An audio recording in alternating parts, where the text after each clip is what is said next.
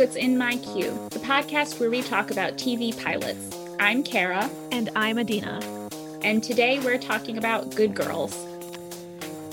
Before we jump into the episode discussion, we're going to start off with our little segment, and maybe maybe at some point I'll actually make a little music cue for this, but bum ba bum, clearing out our queue. Yay. Is it funnier if I actually make it happen, or if I just keep saying I'm going to make music for it and then I never do? I kind of like you just singing it. It makes me laugh. I think as long as it makes you laugh. Yes. So Kara, what's your update? So since we record these like in advance, I feel like everyone is going to know by the time that this one comes out that I have been still watching Lost, probably because that we got our little new Insta.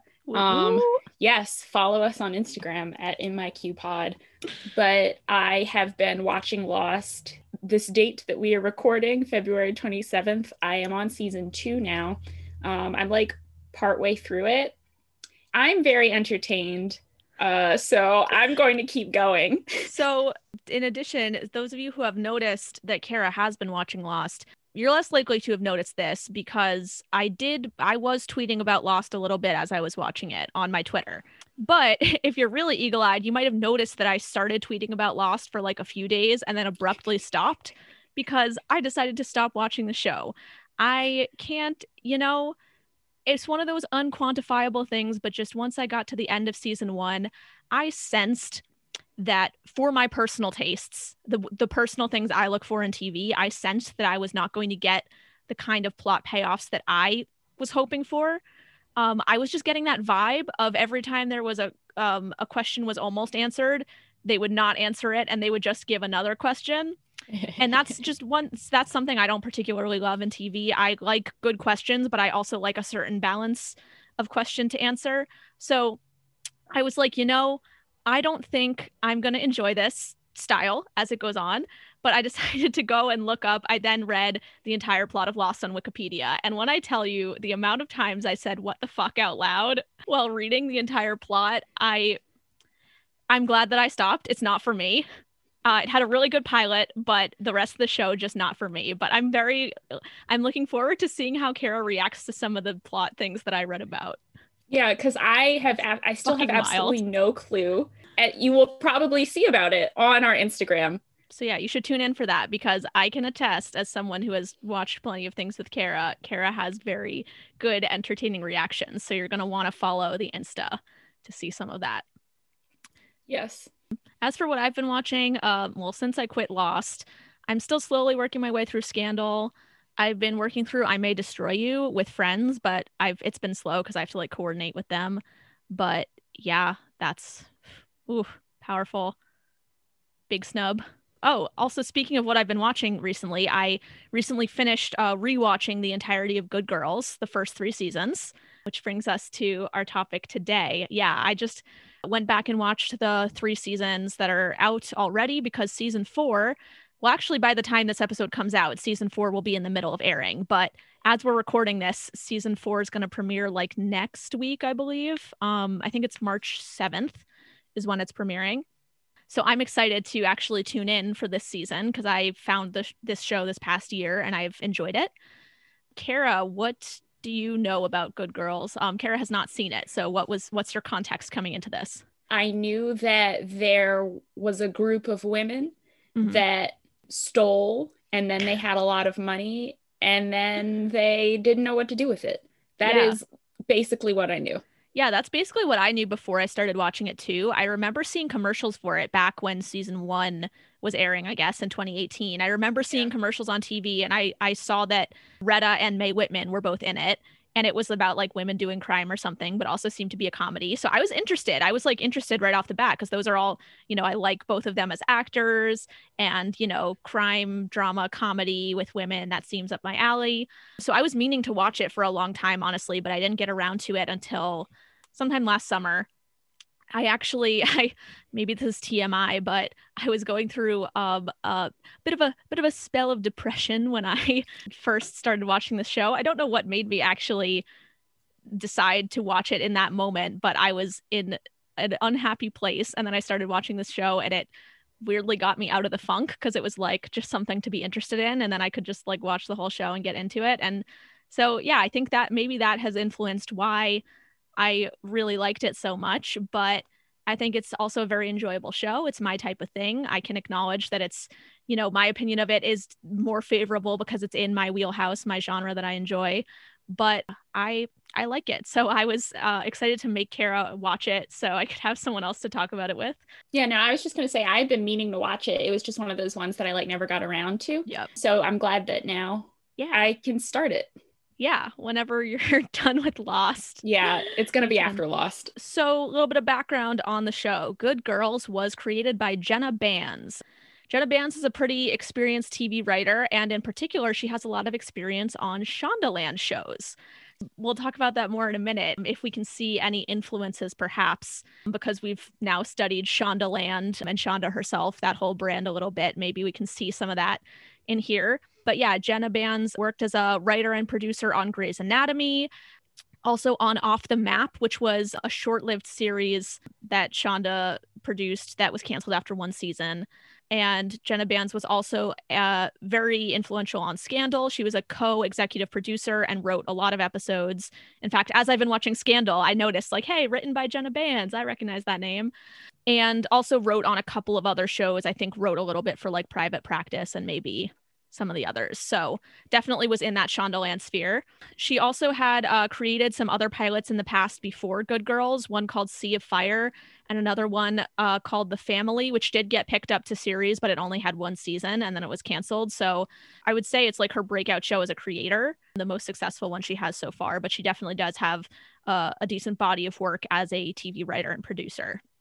Also, another fun fact is that Jenna Bans is married to Justin Spitzer, who is the creator and showrunner of Superstore, the sitcom, which is fun, especially because anyone who watches Superstore, you know, it's set in the store called Cloud9. That's the setting of the show, fictional big box store.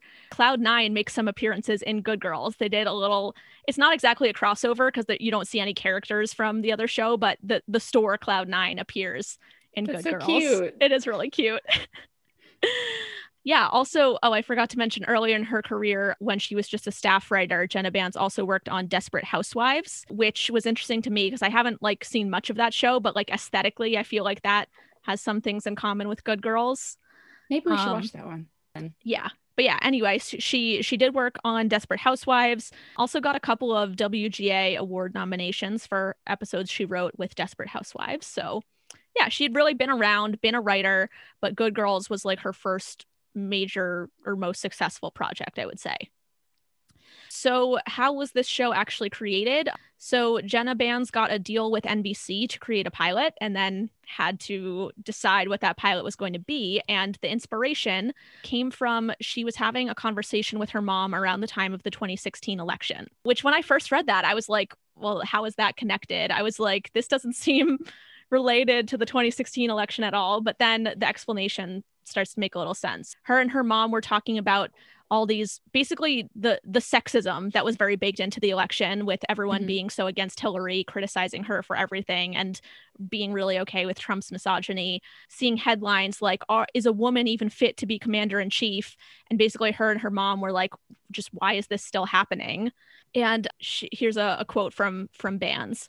It was just bonkers to me that we were having that discussion, but then at the same time, I realized how naive I had been to think that it wasn't a discussion anymore. I'm waking up at 42 and realizing that the discussion needs to be had.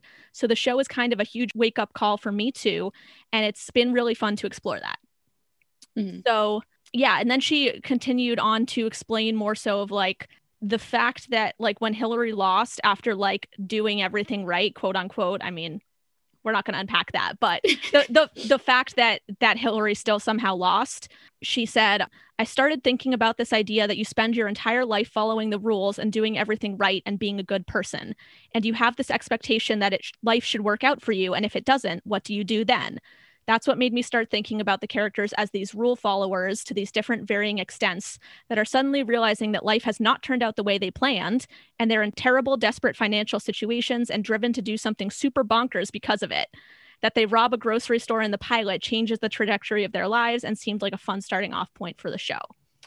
So once I read that quote, it kind of clicked for me. This idea of, I mean, specifically for women, but just anyone in general, like you've been living your life following the rules because you think it's going to work out. Like we're raised that, oh, if you're a good person, if you follow the rules, everything will work out for you. But that's not always true. So that is basically where all these three characters are in the pilot. They've been good people, regular people, and they're in really tough situations. And they realize maybe if we break the rules a little bit, we can still be good people, but we can get a little bit more for ourselves. We can get ourselves out of trouble. Mm-hmm. Also, I enjoyed reading this tidbit. When it came time to actually pitch the show, she pitched to a group of all women executives as it happened. Oh, that's cool. And she said it was the easiest pitch of her life because the women got it right away. And I mean, can I just say, I wish that upon all of us, being able to pitch to executives, being able to pitch to people that are the right demographic for your show so they understand it. Mm-hmm. Which is why we should have diversity at all levels of the production chain, including executives.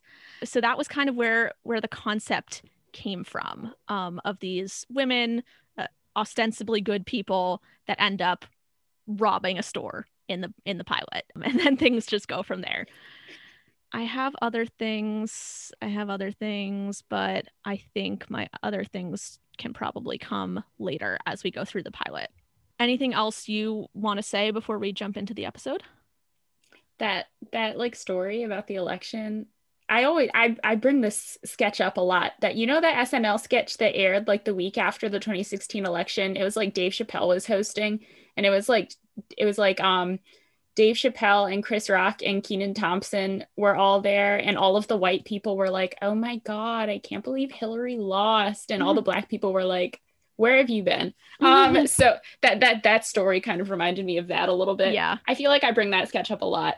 Yeah, well, it's a good point. It's a good point. Also, I will just preface this before we go into the pilot because it is almost a little relevant to the first scene. I feel like I didn't notice it that much the first time I was watching the show, but now after hearing that quote, I'm like, I can see how this show was in some ways influenced by that like kind of girl power, white feminism angle. I will say it gets better as it goes on. It's not like, there were a couple of moments in the pilot where that grated on me a little bit when I was watching it again. I was like, okay, like yes, misogyny exists, but also this is a little white feminism.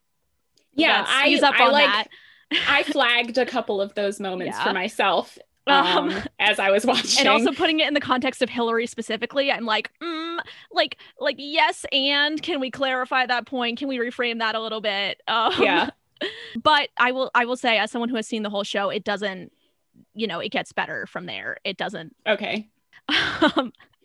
But yeah, that was something that once I heard it, I was like, okay, now I can see this train of thought a little bit in this pilot. All right. But it's a good show. So looking at the pilot episode, this pilot, it is called Pilot. It was written by Jenna Bans and it was directed by Dean Parisot. He's directed a bunch of episodes of TV shows, also a handful of movies, including Galaxy Quest and Fun with Dick and Jane, among others. And this pilot aired on NBC on February 26th, 2018, which was 3 years ago yesterday. So wow. Yeah. Wow. Oh my gosh. Was that like did it air right after the Oscars? Maybe. Because I don't remember the date of the Oscars in 2018. Oh no, 2018. Bye. I'm stupid. Okay. Anyway, episode 1 of Good Girls. So the show opens with a voiceover. We hear a young girl giving this voiceover over some shots of seems like a suburban area. And the girl says, "Girls today can be anything. CEO, Olympic gold medalist, even Supreme Court justice. We've finally broken that glass ceiling, and wow, it sure looks good from the top." This is the first place I rolled my eyes. Yeah. I honestly, again, I didn't really put much into this when I first watched it.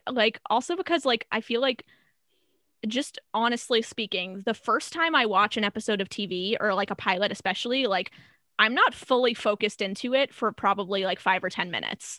Yeah. Like the first few minutes will just kind of wash over me the first time, and I'm not really putting a ton of stock into every detail. But then this was the third time I was watching this pilot, I guess, because I watched it once. I just finished rewatching the series, and then I watched it today. And I was writing it down. So I was like, oh, okay, it's interesting that they open with this narration. I didn't love it when I really thought about it, but it's doing a job. Yeah. I'll say the thing later that also really got me. Okay, yeah. When we get there. Okay, yeah. So then we have that little voiceover, and we don't really know who it is yet. Then we go to a shot of a woman. We kind of go into a nice looking suburban house, and we see a woman at home played by Christina Hendricks, who Christina Hendricks you may know from Mad Men, among many other things. And she plays Beth Boland in this show. She appears to be a fairly regular housewife. She's trying to corral her kids. She has 4 young children, and they're all kind of chaotic. They're all over the place. She's trying to get them ready for school. Some of them don't have pants on. Some of them are like chasing each other around. And she's trying to get them all ready because she says, Mommy has something important to do today. You guys all need to get to school. And then her husband, Dean, appears. He kind of comes down from downstairs. He's not really helping much with the children. He just gets his tie on. He's ready to go to work. Beth basically sends all the children off to get into the car, and she's like, love you, get ready for school. And then Dean goes to say goodbye to Beth, and he says, love you. And she does not reply, love you. She says something about like, oh, is tuna okay for lunch? Tuna fish, keep it in the fridge. Yeah. So that's our first clue that maybe they're not in the most happiest part of their marriage. But it seems like a fairly stereotypical, normal, upper middle class suburban family. Then we see a new group. We're in a car, and we see Mae Whitman. Mae Whitman, who you may know from such projects as Avatar: The Last Airbender, Parenthood, and Arrested Development, among others, which... Her in this show. Her? Plant? Egg? So yeah, Mae Whitman's there. She's driving her kid, Sadie, and she's dropping Sadie off at school, but has pulled kind of behind the school because her car's really shitty and it's a little embarrassing. And she asks, do you make your dad drop you off all the way back here? And Sadie, kind of is just like a little embarrassed about it. But then Annie is the name of Mae Whitman's character. Annie asks, oh, what kind of car does his girlfriend drive? She drives a Porsche, right? So already right off the bat, we get that Sadie's parents are not together. Dad has a new girlfriend, and Annie does not seem to be a big fan of the new girlfriend, predictably. Also, she's pretty young, so you can already see right off the bat that like she seems young to be a parent. She also doesn't seem super parent-like. She's kind of casual in her manner with her kid. Also, the way she was speeding in that car. Oh, yeah. I was like, oh my God. Yeah. Also, as Sadie gets out, she asks Annie for if she can have more lunch money, because apparently bullies have been taking her lunch money on a regular basis. But, it's better to just give up the money than to get beaten. So obviously. So then Annie's like, of course. She digs in her purse, pulls out some cash. But then Sadie kind of pauses and is like, I don't want to leave you without any cash. So it seems like even though she's a kid, she understands that, Annie doesn't have a lot of money, but Annie's just like, hey, who's the adult here? And hands the money. And so that's a running phrase in this episode, who's the adult here, which makes a lot of sense for Annie and Sadie's relationship, because Annie doesn't always seem like an adult. So it's kind of ironic that that's her little catchphrase. So that's our introduction to their relationship. Then we actually return to the little voiceover that we had from the beginning of the episode. We see that it's a young girl, and she's in a classroom giving like a report or a presentation or something. And there's a group of students and also parents watching her. So she continues. Also, she has an oxygen tank that she's hooked up to, but she's in the middle of this speech, and she continues, why aren't there any of these awesome women in my history books? They say behind every great man, there's a great woman. Well, I say that's some bull right there. None of these nasty women I just told you about stood behind men. They stood right beside them. So we got to get it done ourselves, ladies. Am I right?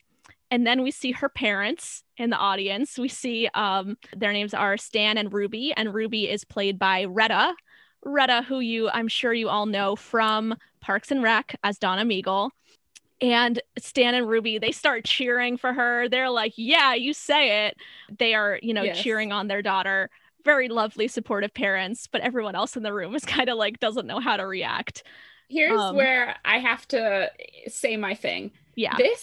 Okay, so when I heard this voiceover, I didn't expect it to be a little black girl saying these things. And I remember when I like found this out, I was like, this whole speech felt very white feminism. Yeah. I also was like, And then like I get like it was one of those things where it's like I like understood Retta being a supportive parent, but I just can't picture a black woman telling her child to like encouraging her child to say certain things like that. Yeah. It's also very similar to, I don't know if you've already seen the clips going around Twitter of this, but yesterday I watched the first episode of that new Netflix show, Ginny and Georgia. And the first episode also has a very similar scene where the daughter character, Ginny, she's mixed race, she's half black, half white, and she comes to her first day of class in a new school, and the English teacher's a white guy, and he's being like really an asshole and racist and condescending, like, oh, like will you be able to keep up in this AP English, whatever. He's being an asshole. But then she goes off on this whole rant about like this curriculum has like, there's 16 books on this curriculum and 14 of them are written by white men. We need more like women and people of color on this reading list, which is like all a good point, but also like the tone of it was something about the tone of it was like so white feminist. And also then some other clips from the show, I haven't watched any more of it, but some other clips from the show have been circulating on Twitter that are like very suspect things, and they have been written by white women to be put in the mouths of characters that are not. This is why you hire black writers. Exactly. Please. It's like, oh my word. A couple of things that Retta said throughout this episode, I was like, a black woman wouldn't say this. Yeah, so it goes to show the value of hire people who can write these experiences authentically. Like, obviously, we want to not be limited to only writing characters that are like ourselves, especially like white people. We don't want to only write white characters, but you have to collaborate. You have to get the authentic voices. Like, you also can't just start writing characters that are not like yourself, but write them so they still sound like yourself, or write them so they don't sound like real people.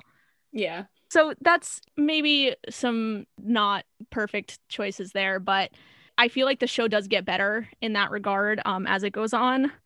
But yeah, that was, especially after reading the context specifically being about Hillary, I was like, oh, that makes me look at this speech a little differently. Well, I'm glad you told me that after I watched it and not before. It's 2021 now. And like, so you have to imagine she was writing this around 2016, and then it finally got produced and aired at the beginning of 2018. So like some time has passed, like, but still, we should look at it critically. We should point out where things can be done better. Anyway, so that is the first scene, but I feel like the main takeaway from this scene is like Ruby and Stan are very supportive of their daughter. I also liked the moment where she's trying to light the book on fire. And she like I was like, for one thing, I was like, who gave this child a lighter? And she's like trying to light it and no one's doing anything. And eventually the teacher does get up and take it away from her.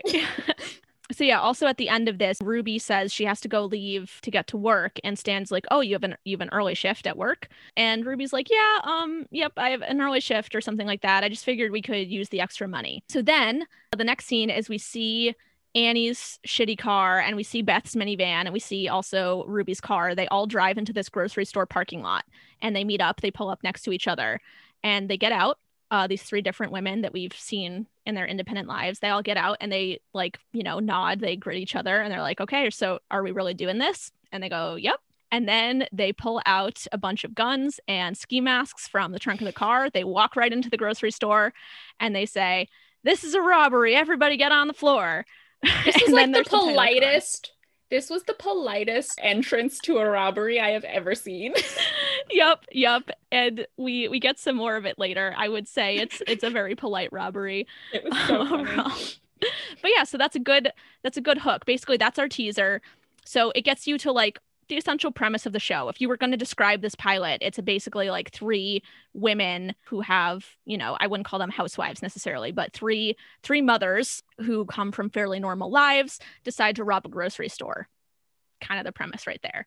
But now we're wondering why, Yeah. like why would these three normal seeming women be robbing this store? So Act 1 immediately tells us it's 3 weeks earlier. So we're going to back up and get a little explanation. So our first shot 3 weeks earlier is we get a nice little point of view of Beth getting a Brazilian wax. So the waxer makes a comment about how it's been a while and there's a lot to do down there. Oh my God. And then Beth says it's been a long time since she had sex with her husband. So one thing I like in the dialogue is, particularly for Beth, the way she speaks is so much of like she's a mother to 4 children, and sometimes she still talks like that even when she's not around her kids. Yeah. Which is a funny touch. And then the waxer says, maybe he just can't find it. that got me. But then Beth is like, no. It's just like, we've been really busy. He's got work. I've got the kids. There's stuff on the DVR. So like, we're in a little dry spell. So again, we know that Beth and Dean's marriage, it seems like it's not super thriving, but maybe it's just regular couples that are married for a long time. They are not always super sexually active. So, but then an attendant kind of comes in from the front desk and tells Beth that her credit card has been declined. And that is clearly a surprise to her. She was not expecting that to happen. So, uh-oh. Then we cut to Dean in his office at work, and he is in the middle of fondling a young woman on his desk. And then also at the same time, there's a TV in his office playing a commercial for his car dealership, Boland Motors. Also, this was briefly in the scene earlier at their house. There was another brief clip of this commercial I forgot to mention. But basically, It's a really terrible, cheesy commercial. It's like all of the worst, of those local car dealership commercials you could imagine. And the girl that he's currently canoodling with is also in the commercial, heavily featured. And she's like watching it rather than really paying attention to what's going on. Yeah, she's watching herself on the commercial and she's like mouthing along with her lines. Oh my God. She's dedicated. Yeah, and then she asks out loud, she asks Dean like, oh, do you think I could make it in LA as an actor? So Clearly, that's kind of her goal. She's got a goal in mind. We like a girl with a goal. I liked his response. Oh, what did he say? He said, you're going to win all those fancy awards like a People's Choice. Oh, yeah. Yeah, that was good too. Also, this scene reveals to us for the first time that this is set in Michigan. That is where we are at, which I don't know. I kind of like that because I can't think of any other show that's set in Michigan that I've seen. So I feel like I don't see a lot of stuff that's in the Midwest. Yeah. So it's just kind of nice that it's not one of those same few cities we're always seeing. And then basically just Dean continues to go canoodle with her a little bit more. So we know now why their marriage isn't doing so great. Then next scene, we see Annie, and she's at work at a grocery store, which if you were really paying attention, you would notice it's the same store from the flash forward. But she's a cashier at the grocery store. She's bending over to like grab something, and it reveals she has a lower back tattoo. And then her boss comes over and is kind of eyeing the tattoo for a minute. But then she stands up and she greets him. His nickname is Boomer, that everyone calls him. And he's played by David Hornsby, who you may know as Rickety Cricket from It's Always Sunny in Philadelphia. It took me until like the episode was almost over to realize that that's who that was, even though I knew him, but it took the whole time. It caught me by surprise, but he's so good at playing this type of character. Ugh. He just makes your skin crawl, but in a good way, in a funny way. So anyway, his nickname is Boomer. I don't know that I don't think they ever actually explain what his nickname means. At first I thought that might be his last name, but it's actually not. His name is Leslie Peterson, as you learn later in the show, but his nickname is Boomer. I don't really know why. That's so interesting. And basically he comes over, and David Hornsby is really good at playing this type of character. You kind of could already tell he's a creep before he even says anything. It was like the way that he like stared at her tattoo for too long. But then he asks her if she'll go to his like church bring a friend night tonight. So it basically sounds like he's asking her on a date, but like a really weird and creepy date. And she says no. And then he calls her a stuck-up bitch. But then he's like, haha, just kidding. That was the old Boomer, but born again Boomer wouldn't say that. So basically, we get this sense of like he's like a skeevy, creepy guy, but now he's apparently found Christianity and he's born again and he's into church, which is just such a weird sum of parts, but it's like so specific and creepy that it really works for being an unsettling character, which is what he's meant to be. Then basically she's like, like what do you want? Like, you're my boss, we're at work. And then he pulls out a bill and he's like, what's this? And she goes, I don't know, it's a $50 bill. But then he explains that it is actually a fake. It's a counterfeit bill. And he found it in her register at the end of the last shift. And then he basically yells at her for not using the stupid little water check pen, whatever you call it, the little pen they use to draw on the bills to see if it's real. And he basically just lectures her about like security and like you have to check and this and that. But you can tell for him it's more about a power trip than it is about actually caring. And Annie makes some comment about like security, like we don't have any security at this place. And like she gestures over at their security guard, who is just this like timid looking guy who's like reading a comic book or something. And he just doesn't seem very intimidating at all. And he's pretty young too. But then basically Boomer is just like, I'm taking this out of your paycheck. And then Annie is very upset because it's a lot of money for her and she clearly doesn't make a ton at this job. And we already could tell from her car and the thing with the lunch money that she's not rolling in it. So it really sucks. So we're starting to see like, this is 3 weeks earlier, we're starting to see kind of the tough circumstances that are existing for each of these characters. So then we go to Ruby. She's in the waiting room of a doctor's office, and it is like a very crowded waiting room. There's a ton of people in there. There's like paperwork everywhere. Like, everyone's like trying to talk, and like it seems like it's very busy, and like there's just a lot of demand on this doctor's office. And it kind of seemed like one of those like, it kind of seems like a free or sort of like Planned Parenthood clinic sort of thing. Yeah, definitely like a more open access type of clinic. So like a lot of people are there because they need it. So, and then when she gets called into the doctor, again, like the doctor's desk, like there's files everywhere. He's doing like 2 or 3 things at the same time. Like there's assistants coming in and talking to him. Like there's a lot going on. And Ruby's trying to talk to the doctor about her daughter, Sarah, because we already saw in the other scene she had an oxygen tank. So like implying that she was sick somehow. But then in this scene, we learn that she's got kidney issues. One of her kidneys is failing and the other one is probably about to fail soon. And Ruby's basically trying to talk to this doctor about like, she's done some research on the condition and like looked into some options that might be useful that she wants to ask about. But the doctor is like so distracted and he's trying to talk to someone else, trying to talk to a nurse, and he's trying to look at some files, and like he's not listening to her at all. So Ruby, like, she like tries to be polite for a few minutes and then she's like, oh my God, can you please listen to me? And then the doctor finally pauses and he basically says, oh, you're asking about this drug that you read about, eculizumab. It's true that it's a really good drug and it has good results for kidney function, but it also costs $10,000 a month out of pocket. And God. So he kind of was like, I was assuming that was not an option for you, which is like, that hurts, but also like, it's, yeah, we can tell by like her face that like 10 grand clearly is a lot. It's not a casual thing for them, but she says, I'll talk to my husband. We'll see what we can do. So even if it is a lot of money for her, it's like, she will do anything for her daughter. She's going to try and make it work no matter what, because your kid is sick. You have to do something. You have to do everything you can. Mm-hmm. So yeah, also this scene, that always just makes me sad because like the state of healthcare. Oh my God. In our country, so upset. It's like this doctor's not being great, but also like he's not, trying to be an asshole. It's just like there's so many people that need help that are sick, and because of the way our system works, like they are not getting the help they need, and it's all just so expensive, and it's so so scary. It's like, it should not be this way. Yeah. Also, like, I mean, it's terrifying as an individual, but also this is another thing that terrifies me about having kids. Like, if your kid is very sick and you just literally can't afford the kind of treatment that they need to save them, and like, it exists, but it just is so absurdly expensive that you can't afford it, that's terrifying. I could like, that would be so scary to be a parent. The scene made me so sad. Yeah. I guess I can kind of insert this here.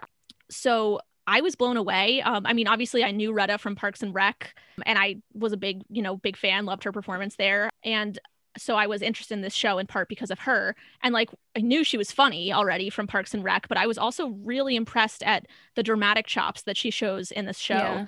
not just in this pilot, but also throughout the show, she goes on to show like a really great range. And I was like, I have to say I'm the most impressed with her performance probably out of any of the characters. I mean, they're all very good, but and also Jenna Bans basically said the same thing when she was pitching. She actually had Retta in mind for this character, and she knew in her head, she already knew. I don't know if she'd like worked with Retta before or not, but basically she knew that Retta had these strong dramatic chops and was like, I want to put her in this project where she can show it, so other people will see it, because she knew that she would blow everyone away. And I have to say, I think that's very true.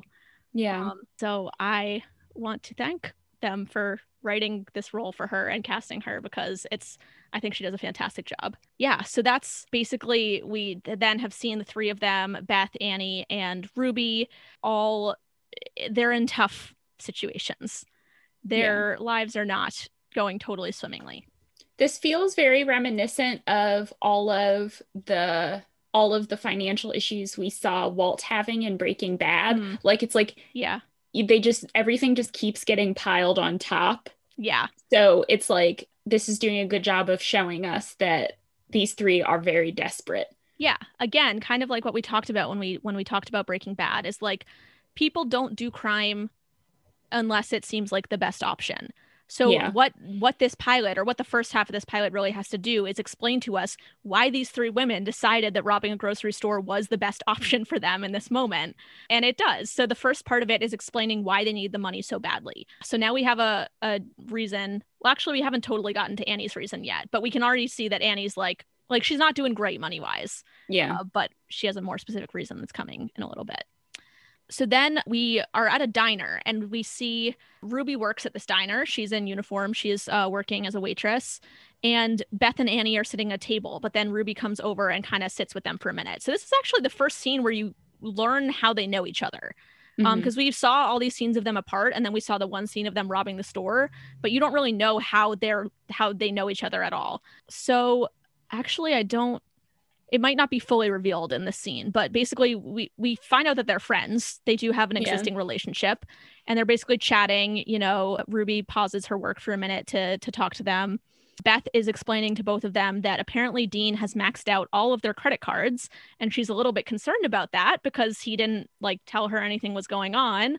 And apparently he spent it all on lingerie, which is also suspicious. But then they're like, maybe it's like an anniversary gift for you or something. And she's like, I don't know. I hope so. Like, maybe it's presents for me, but this is still a little concerning. Yeah. She's like, do you think he's cheating? And then Ruby's like, don't nobody want Dean, which is, I was like, that's valid. He seemed pretty to me. Just a word on Dean, which is, I would say I had that same thought at first when I watched the show of like, oh my God, he's just the worst, the most out of all the boring / skeevy husbands on TV, I found him pretty repellent at first. But Matthew Lillard, who plays him, I was very shocked to find this out because I didn't make this connection. He's Shaggy from Scooby-Doo. Oh my God, when you said that just then, because I was looking at him and I was like, he is so familiar, but I don't know why. And then you just said his name and I was like, oh my God, it's Shaggy. He's Shaggy from the live action movie in the 2000s. And he also has voiced Shaggy in a bunch of animated adaptations as well. Obviously, I don't think he's the original from way back in the day, but a lot of the more modern animated Scooby-Doo things, he has voiced Shaggy, which is just he does have a certain kind of stupid charm about him. Mm-hmm. That makes him a little bit likable in some moments, but also, man, this character is just so. I will say, in terms of repellent husbands, I found him funny at least. Yeah. He has, as the show goes on, as you watch more, I'm intrigued to see how your opinion changes, because there's definitely some stuff that will make him more repellent to you. But on the other hand, he has some more lovable moments down the line. So he's an interesting walk the line kind of character. Mm-hmm. Sorry, where was I? Oh, then they get distracted from their discussion because Annie points out that there's an old guy at the other end of the restaurant that is about to steal Ruby's tip from off the table. And Ruby's like, that he's just an old guy. He's not going to steal it. But then she walks over and she grabs it. And the dude was he was actually about to take it. And she's like, shady SOB. Because how low do you have to be to go steal a waitress's tip of a couple of dollars off the table? That's wow. So rude. I say as we're watching this show about people that steal things. But like, come on, stealing from below minimum wage workers that live off of tips, like that's a special kind of, No. Mm-mm. So anyway, she comes back over and Annie's like, yeah, I could tell I have a sixth sense about robberies because we get robbed at the grocery store all the time. And then she basically just talks about how like people always try and rob the store and like it should be really easy because there's all these holes in the security. And like as long as you're not an idiot, if you like plan for these things and you don't park out front where the cameras are, like it would be so easy. And then Ruby jokes, she's like, okay, so when are we doing this? When are we robbing the store? And like, because you've seen the teaser, we're like, are they really just jumping into it right now? And Annie's like, yeah, I already bought a bunch of semi-automatics and filed off the serial numbers. But then her and Ruby start laughing, and you know, it turns out they were just joking and trying to freak out Beth, and it worked. Beth was really freaked out because she thought they were serious, but they all basically just laugh it off. So they've teased the idea of stealing the store, but they're not at a place yet. They're not at a place yet where they are desperate enough to do this, which I think this is a really important beat for the pilot because it introduces that idea, but it also shows us like it's not that casual, you know, it comes up, but like they have to get pushed a little bit further before they would actually do that. Yeah, they do recognize it is ridiculous. I would like to point out this is where I realized that they are robbing the grocery store that Annie works at. Yeah. And my brain was like, why the fuck would you rob the store in which you work? Because you know it so well. Yeah. Because if they walk into another store, they don't have the same intelligence about it. Yes, that was like, so like I get it, but also I was like, something's gonna go wrong. I mean, because it's the grocery store in which she is employed. Yeah, I will say, I'll say something later when we get to that part of the scene about which part specifically I think was foolish. But like I get why fundamentally it's because like she already knows the weak points in this store and she already knows the security. So yeah, like that makes sense. Anyway. Oh yeah, so right after when they're joking about it, we get a cut back to the flash forward when they're actually in the middle of robbing the store. So basically Beth and Ruby are threatening the customers. They have guns and they're like pointing them at the customers, telling them to stay on the ground. And then they call for the manager. They're like, where the hell's the manager? And no one's speaking up. And there's like, they're too polite. They were too polite. They were too polite. And then finally Beth like screams, if somebody doesn't get me the goddamn manager, I'm gonna start capping people, which is very hilarious coming from, you know, us having seen Beth and knowing who she is. So then eventually one of the employees that's on the ground kind of points over and we see Boomer and he's like crawling and trying to like squirm away. He's trying to get away. But then Annie kind of goes over to him and is like, take me to the vault. And she like points the gun at him. So this is where I think she was stupid. Yes. She should not have been the one to go with Boomer because even if not for the thing that happens later, like, was she not worried that he would recognize her voice? Like, yeah, one of the other two should have gone with him to the vault because why not? That was my biggest thing where I was like, why did they not switch off? I don't understand this. Yeah, so I think that was their stupidest moment. Poor planning. So yeah, so that is, I believe that's the first act break, or I guess the break after Act 1. It was a little hard to tell because it was on Netflix, but I'm pretty sure that was the break. So then we come back and then we get a title telling us it's 1 week earlier. So now we were 3 weeks before the robbery. We got another flash and now we're back to 1 week before the robbery. So we see Annie at work. She's at the grocery store again. And then a different guy comes up to her and basically she's like, what are you doing here? And he says, you wouldn't return my calls. And she basically tells him to leave. She's like, I'm working. I can only talk to customers. I can't talk to my ex. So we figure out that this is her ex and he is Sadie's father. I don't know if actually we get his name here, but his name is Greg. I'm just going to say that. I think she said it a little bit later. I didn't write it down. She probably said it at some point. But yeah, Greg. So he is the father of her child, but they are not currently together. And she tries to ignore him. And it's basically like, go away if you're not a customer. So he like puts a candy bar down on the conveyor belt. He's like, fine, I'm a customer. That was like my favorite part of the grocery store as a child. My dad would let me get a candy bar at the end. That's nice.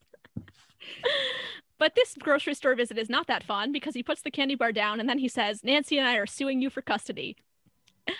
Which, whoa, boy. Yeah, I was like, well, way to lead into it, sir. Yeah, I mean, in his defense, it sounds like he has been trying to call her for a long time and she's not been answering. So, you know, sometimes you just have to cut to the chase.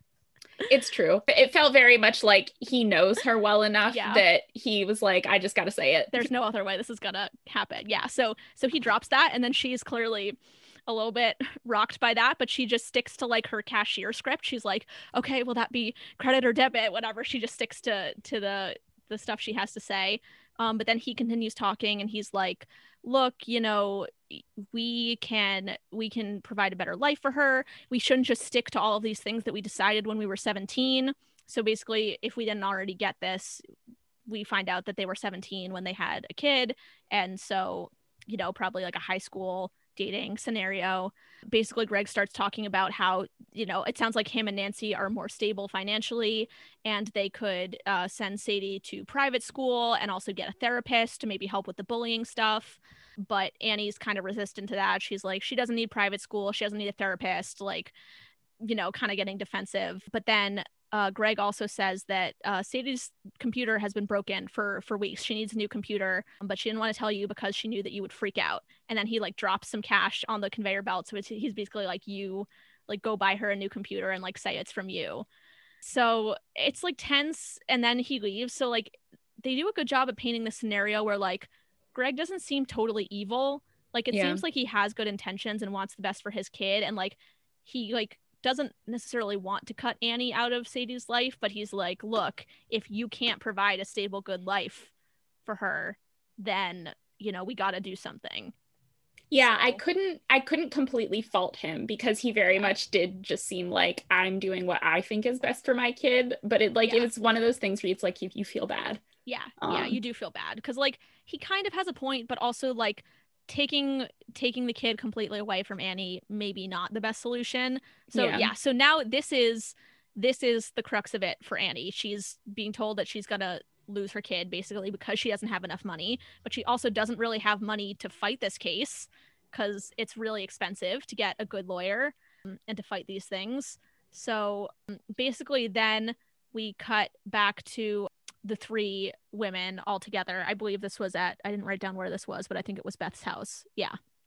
So they're at Beth's house. Yeah. Was Ruby there yet? Oh, actually, no, Ruby's not there yet. It's just Beth and Annie. Yeah, you're right. So this is actually the scene where we find out that they're sisters because they reference something about mom and dad. So this is the first moment that we find out Beth and Annie are sisters. And they're just also longtime friends with Ruby. So basically Annie just comes in and she's all of a sudden really excited about robbing. She's like, yeah, we should totally rob this store. And Beth's like, are you crazy? Like, what's going on? I thought this was a joke. But Annie's like, it's a totally victimless crime because like the store mistreats us anyway. They, you know, they're insured. They'll get the money back. Like no one's actually going to get hurt. So if we just like rob the store once, we can get the money we need and then we can be happy. Which is like maybe a little short-sighted, but also throughout this, Annie's like drinking a soda, and then the kid comes in, one of the kids, and is like, oh, can I have a soda? And then she's like, no, because I'm a grown-up, so I can have a soda. Yes, but then also but they called it pop. Oh yeah, because they're in the Midwest. But then also like as Annie's like drinking, Beth just subtly like puts a coaster underneath her soda. So I really like that moment. But then Beth basically is like, okay, like we can't rob a store because if we get caught, you're a mother, you will lose your child if you get convicted of a crime. But it's like Annie, then he really has a case to take Sadie away. Well, yeah. But then this is when Annie kind of confesses what happened to Beth. She says that Greg is suing her for full custody. So basically, if she doesn't have the money to fight this case, she's going to lose Sadie anyway. So this is, I think, where like it kind of clicks in, kind of like with Breaking Bad. It's like it's not just enough that he needed money, it's that he needed money and he's going to die anyway. So he has nothing to lose by cooking meth. And here it's like she's going to lose her daughter if she doesn't do this robbery. So it's like she has nothing to lose, or at least, you know, not as much to lose. So that's how it seems like it's maybe almost a good idea, but they're still not quite there yet. You know, Annie's there, but the other two are not. So Annie's kind of a little bit annoyed at Beth for not supporting her, and she calls her a Stepford mom without a pulse. And, you know, basically saying like, you are just acting out this whole, you know, housewife family thing, but you're not even into it. Like, look who you married, you know, basically pointing out that her marriage with Dean is not working out. And Beth's like, I don't know, like marriage takes work. you know, 20 They're not years really of working. trying, as it seems. Well, I mean, they are trying. It's just they're trying their hardest and it's still not that great is the thing. But then the commercial comes back on the TV in the other room. The Bolin Motors comes on again. And then the girl, Amber is her name. She's like going through her narration in the commercial and Annie laughs. Who'd that chick have to blow to get on TV? And then something clicks for Beth. And then she says, hey, can you call a babysitter for the kids? So then Beth and Annie go to the lingerie store that Dean had his credit card charges at. And basically she comes in like with the card. I bought something on this card, but I can't remember what it was. Can you tell it to me? And they're like, well, without a receipt, we can't do that. That's not what we do. And then she's like, yeah, but I bought it. I really want it. And they're like, why don't you remember what you bought? Yeah. So they're kind of just like not really buying it. But then Beth makes up this story. And this comes out very smoothly. She makes up this whole story about she had a friend who got in an accident and now she's in a coma. And she had this underwear that Beth got for her that she really liked, but they had to cut it off of her. So now she wants to get a new set of underwear, but she doesn't want to ask the woman's parents because that would be really embarrassing. It's much funnier, but also sad when you see what the underwear is. Oh, yeah. So it comes out really smoothly. Like Beth comes up with this really elaborate story right off the bat. And then Annie's kind of there just like chiming in, like encouraging. And the woman behind the register, like, you can tell she's like not totally buying it, but she's like, I don't want to deal with this. So she's just like, okay, I'll go find it, what it is. And then she comes back with this like tiny sparkly thong. And then Annie's like, okay, yeah, I guess this does not look like it's a gift for you. Oh no. Oh. So that's a little sad. So basically that's kind of the confirmation of the thing that she was suspecting all episode, but this is kind of, she can't ignore the evidence anymore. It seems like Dean is cheating on her. Yeah. And we already know that. We, the audience, already know, but now Beth knows. Mm-hmm. So that's a blow for her as well. So then see them back at home and Beth's kind of just like lying on the couch and she's like totally like zoned out, dead, like not reacting. And Annie's like offering to get her a drink and, you know, trying to take the edge off. And then Ruby walks in. She's like, guess who found the caramel bugles at Kroger? Let's watch The Bachelorette. Because she does not know what's going on. And fun fact that I learned from researching, that line was apparently improvised by Retta. Oh, I love it. Like she had some sort of line about like, oh, isn't The Bachelorette on? But then she added the thing about the bugles. Oh, that's so good. That's so good. I also loved the Bachelorette reference. Yeah. Yeah. So like for her, she's like, it's Bachelorette night. But then she doesn't know that this has happened. And then Beth just like gets up and just like silently goes over and hugs Ruby. And Ruby like she hugs her, but she's like, I have no idea what's going on. So she looks at Annie and Annie starts mouthing, Dean is having an affair.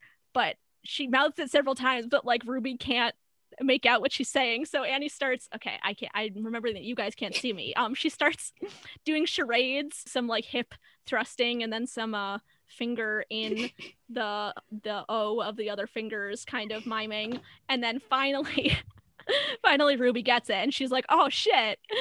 Mm-hmm. And then so then she's like ready to comfort Beth, of course, because like I like this scene because it really shows how they're all like there for each other when they need it. You know, they're both trying to be there for Beth. And then Annie's like, how about a screwdriver for a cocktail? And then Beth says, how about a sledgehammer? And then it cuts to her in Dean's office, like his home office or whatever, smashing everything up with a sledgehammer. Loved it. Yeah. And so they just sat and watched her. That was pretty fun. They were like, yeah, that's the next logical step. Yeah, smash it up with a sledgehammer. So that's pretty fun. And then she's just smashing shit up and they're cheering her on. But then she pauses because she finds some papers like in his desk. And then she pauses to look at them. And it's like, uh-oh, what did she just find? So then the next scene, we just cut to Beth sitting in the dining room in the dark. And it's clearly much later that night. She's sitting in the dark and then Dean gets home. She's drunk. And basically Dean is like, why are you sitting there in the dark? And Beth says, I guess I'm just used to it after 20 years, which is a little bit cheesy, but also I got to give it to her because she's having a pretty rough moment. So she deserves to do a little dramatic line there. So basically she just calls him out. She says, like, I know you're cheating.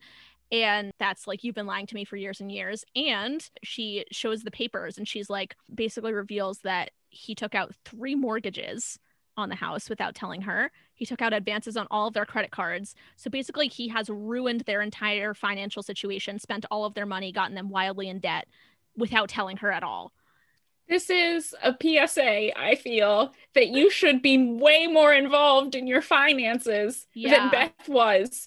Yeah. I feel. Yeah. And I feel like she gets mad at her. Like, the thing that I like about Beth is that I feel like she kind of takes responsibility for it. She's like, I mean, she's mad at Dean, obviously, but I feel like she also feels that it's her fault a little bit for not noticing sooner. And then she very much takes control over trying to solve it. But yeah, oh my God, 3 mortgages.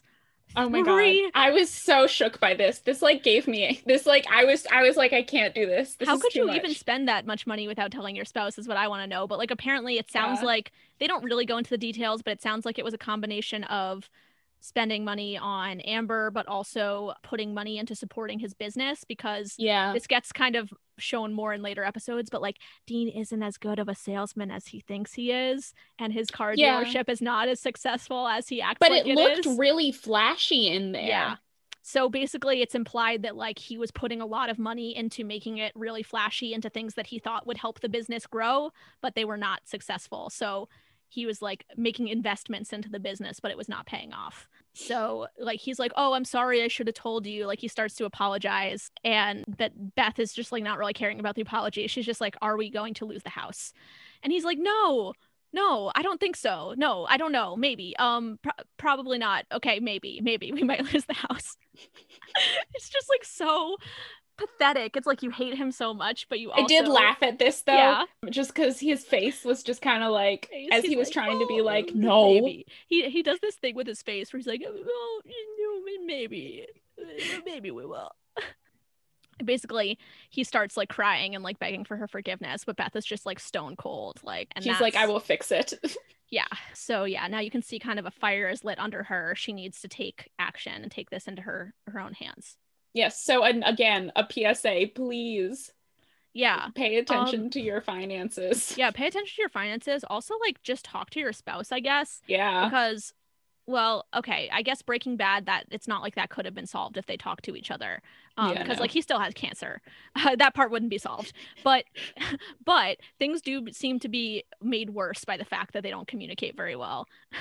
Yeah, I mean, like, at least Skylar and Walt had that credit card conversation. They like actually talked about it. They've talked about nothing. Well, it seemed like Skylar was the one really in charge of the finances for their family, honestly.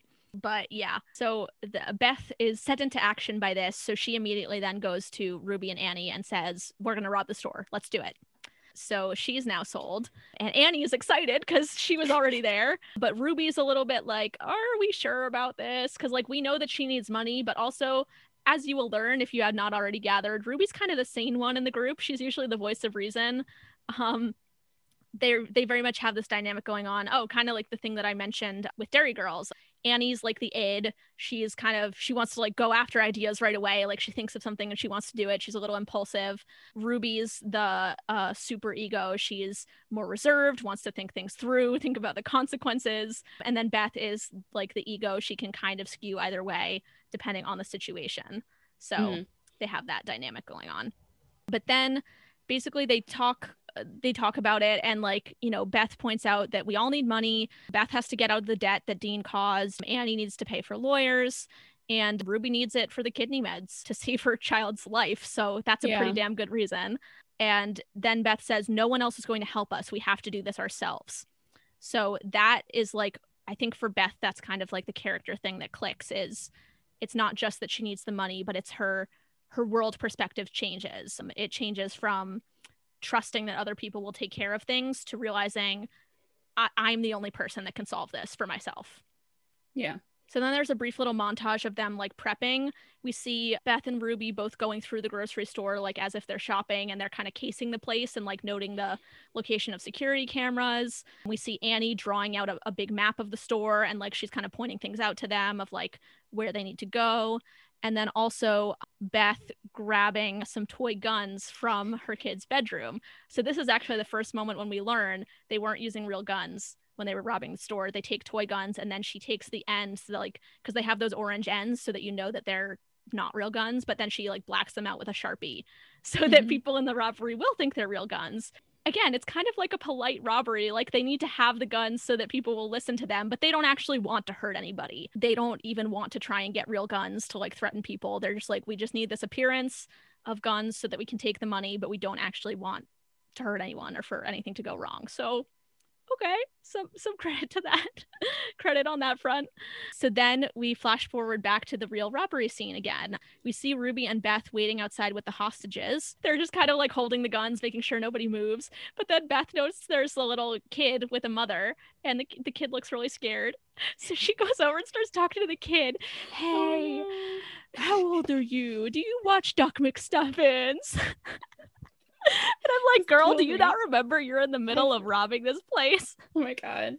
And then Ruby steps in and she's like trying to save it. And she's like, yeah, we used to watch Doc McStuffins in the big house. Oh my God. So yeah, they're trying to keep things together down there. Then we see in the back vault, Annie's in there with Boomer. Yes, this is where I wrote, why would they send Annie to do this? I wrote that down. There's no reason one of the other ones of them could not have done this step. There's no reason it had to be It's like Annie. all they had to do was follow him. It's like you didn't need to know where it was. Yeah, so this is where I feel like they really were stupid. They could have planned better than this. Yeah.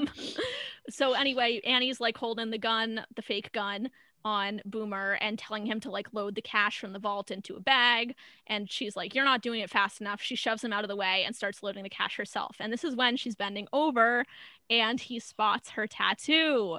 And so even like, again, I was like, he could have recognized her voice. She was not super disguising her voice. She's still very clearly a small woman with a similar frame as herself. Like, if you knew her, it wouldn't be that hard to tell it's her anyway.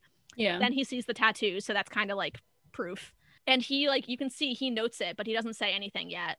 But then Ruby notices the security guard guy is coming back from his lunch break, and he's about to come back to the store. And she's like, oh shit, we gotta run. Her and Beth, they go grab Annie. They grab all the cash. They run from the store right as the security guard is like running to try and catch them. And he's also calling the police.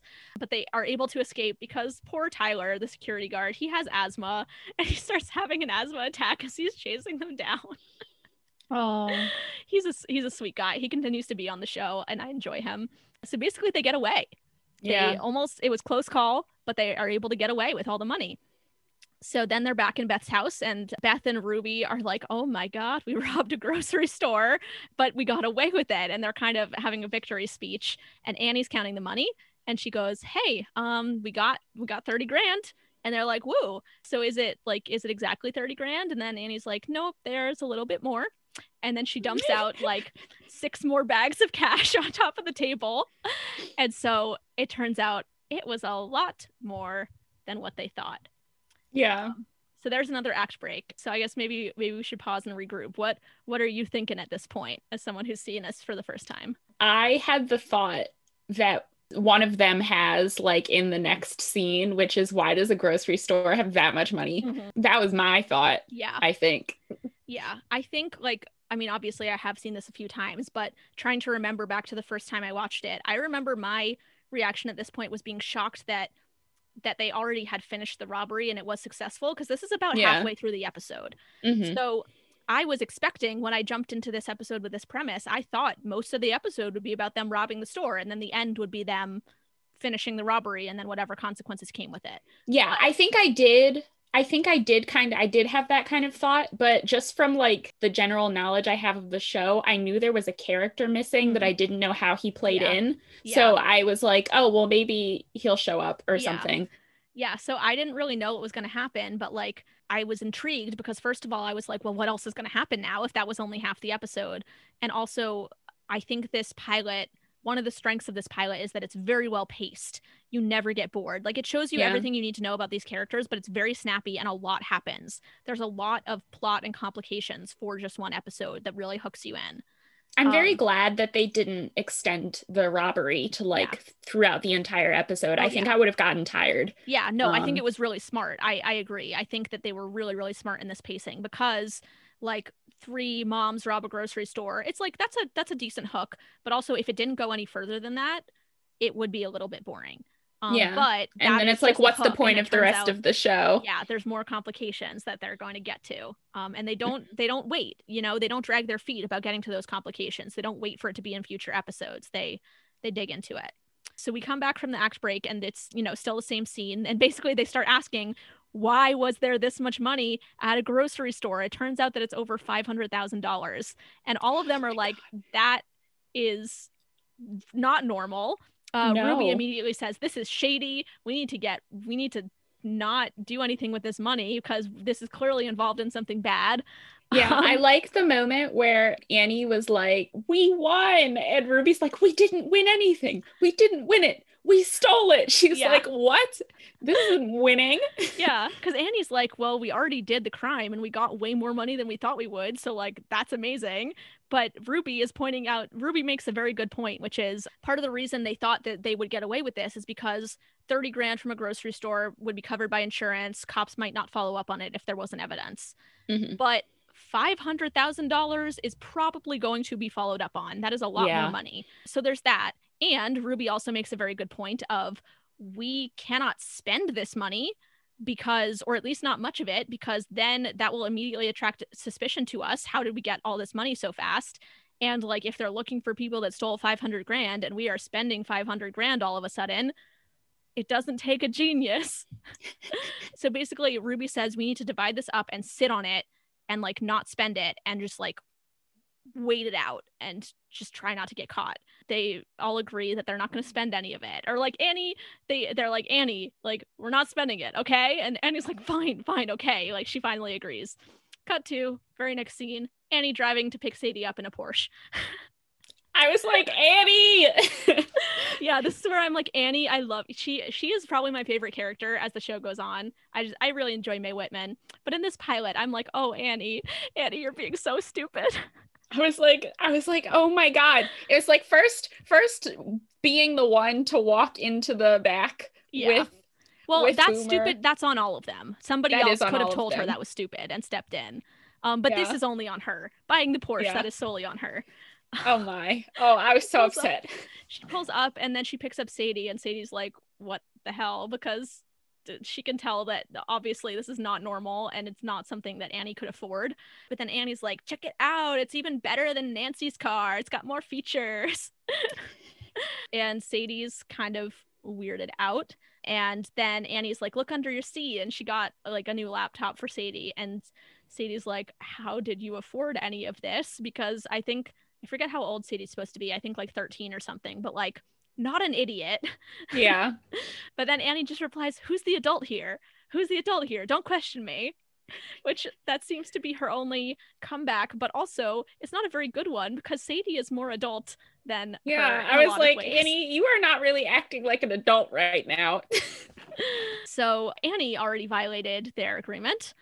Also, Annie with a Porsche seems very dangerous the way she was speeding. And she should not have a car that powerful. No. Then we see Beth. Beth is all kind of dressed up in like a trench coat. She goes to the dealership. She goes down to Bowen Motors and she finds Amber, who is employed there. And she goes into Amber and calls a meeting and basically says like, I know what you've been doing. I know you've been sleeping with Dean, whatever. She doesn't really take out any anger on her per se. She just says like, I don't blame you because you're obviously stupid. You know, not knocking you. Everyone has different strengths, but you're a beautiful dummy. And she just says that kind of flatly. And then she hands Amber an envelope with $5 grand in cash. And she says, you know, basically take this money and go to LA and try and make your way in LA. And then Amber's like, why are you doing this? Why are you doing something nice for me? And Beth says, because we both deserve more than a liar in a pig suit. Me more than you, but still. And then Amber she says that's the nicest thing anyone has ever said to me. And then Beth is like, really? Wow. Which I literally went, oh man, like audibly. I love that moment. And also that reminded me a little bit of the moment in the Crazy Ex-Girlfriend pilot where Rebecca's like, oh, you ever have a good day? And Paul was like, no, I've never had a good day. And then Rebecca's like, oh, that's really sad. Yeah.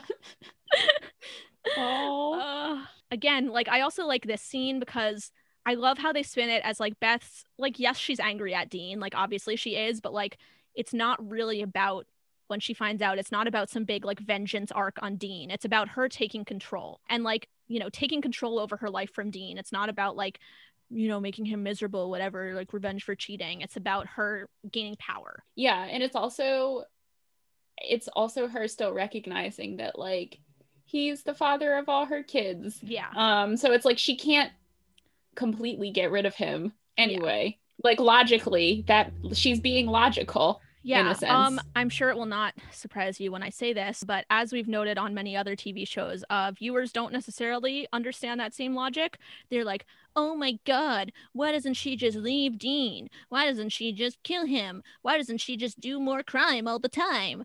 And it's like, yes, like I understand why you're saying those things because that's the exciting part of the show and the life with Dean, that seems like the boring part that's holding it back. But logic in the real world, like she has kids with him, like whether or not you care about the kids as a viewer, she does in her universe, so you should accept that.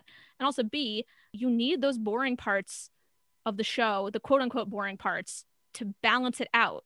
Like if you had this show, if you had Good Girls and like by the end of the first episode Beth decided to leave her family and just say I'm going to do whatever the hell I want, or if you had Breaking Bad where, you know, first episode Walt says like screw my family, like I'm just going to do illegal stuff and whatever, and you like wrote them out of the show, it wouldn't be the same. You need that tension there between the status quo, the life that they have already, and then the new thing that's pulling them in. And I guess there is something to be said for sometimes it gets drawn out a little bit too long, and maybe that's why viewers get fatigued, but it annoys me when people make that complaint as if it's like a no-brainer. Like, duh, obviously she should leave him. It's like, no, there's a lot of factors at play. She has a house, she has children, and she does have a long-standing relationship with him, even if it's been bad. Like, they must have loved each other in the first place. Mm-hmm. But anyway, she gets a good moment here where she kind of reclaims some power, and then she starts driving off, and somebody like, she didn't go see Dean, but like then one of the other workers like points out to Dean on the lot that she's driving across the lot and like driving through all the decorations, knocking everything over. She knocks down this giant inflatable pig that he had, because the slogan of the dealership is something about like pigs flying, and Dean wears a pig suit in the commercial. That's what she meant when she said, we deserve better than a liar in a pig suit. So basically she gets this nice moment where she kind of wrecks the whole dealership and then drives off. So that's a little catharsis for her. Mm-hmm. Then we see Ruby, and she's sitting in the waiting room, a very nice, fancy looking waiting room with like fountains and nice upholstery. Yeah. And it's not crowded. It's very peaceful. And then she gets called into a very, very nice doctor's office. And it's this nice woman doctor, well dressed. And she has this whole fancy office. And Ruby and Sarah walk in. And Ruby, you know, she starts talking, blah, blah, blah, saying her whole pitch about she's done the research and she needs the drugs and she knows the cost. And then the doctor says, okay, hold on, take a breath. You know, you've hardly taken a breath. It's okay. I can see that, you know, you're very passionate and I want to help you get all those things. We will get all those things for you. We'll get her started on those drugs. We'll run some other tests to make sure we cover everything. But like, you can relax. And then Ruby starts crying because this not only has this doctor listened to her, but like she's going to be able to get the care that she needs for her daughter. Yeah. And then she starts crying, tears of gratitude. And then Sarah's like, oh my God, Mom, this is so embarrassing. What a child thing to do. Yeah. I think it's good that Sarah was in this scene because it might read as a little bit cheesy without that. But I think having that kind of takes the edge off a bit. Mm-hmm. And then also the doctor's like, can I get you some cucumber infused water? Is that all right? and then Ruby's still crying and she's like, get some lemon too. Yeah, I think Retta's so fantastic in that role. She balances the drama and the comedy so well. So basically, we've seen all three of them have spent some of the money on different things. Ruby and Beth only really spent the money that they said they were going to get. Like, they were spending from the little bit of 30K spent it on off more the reasonable top. Things. Yeah. To be honest. So they didn't buy a Porsche. So then we see Annie back at home at her apartment, and she has a mountain of purchases around her. She bought phones, laptops, a bunch of shit.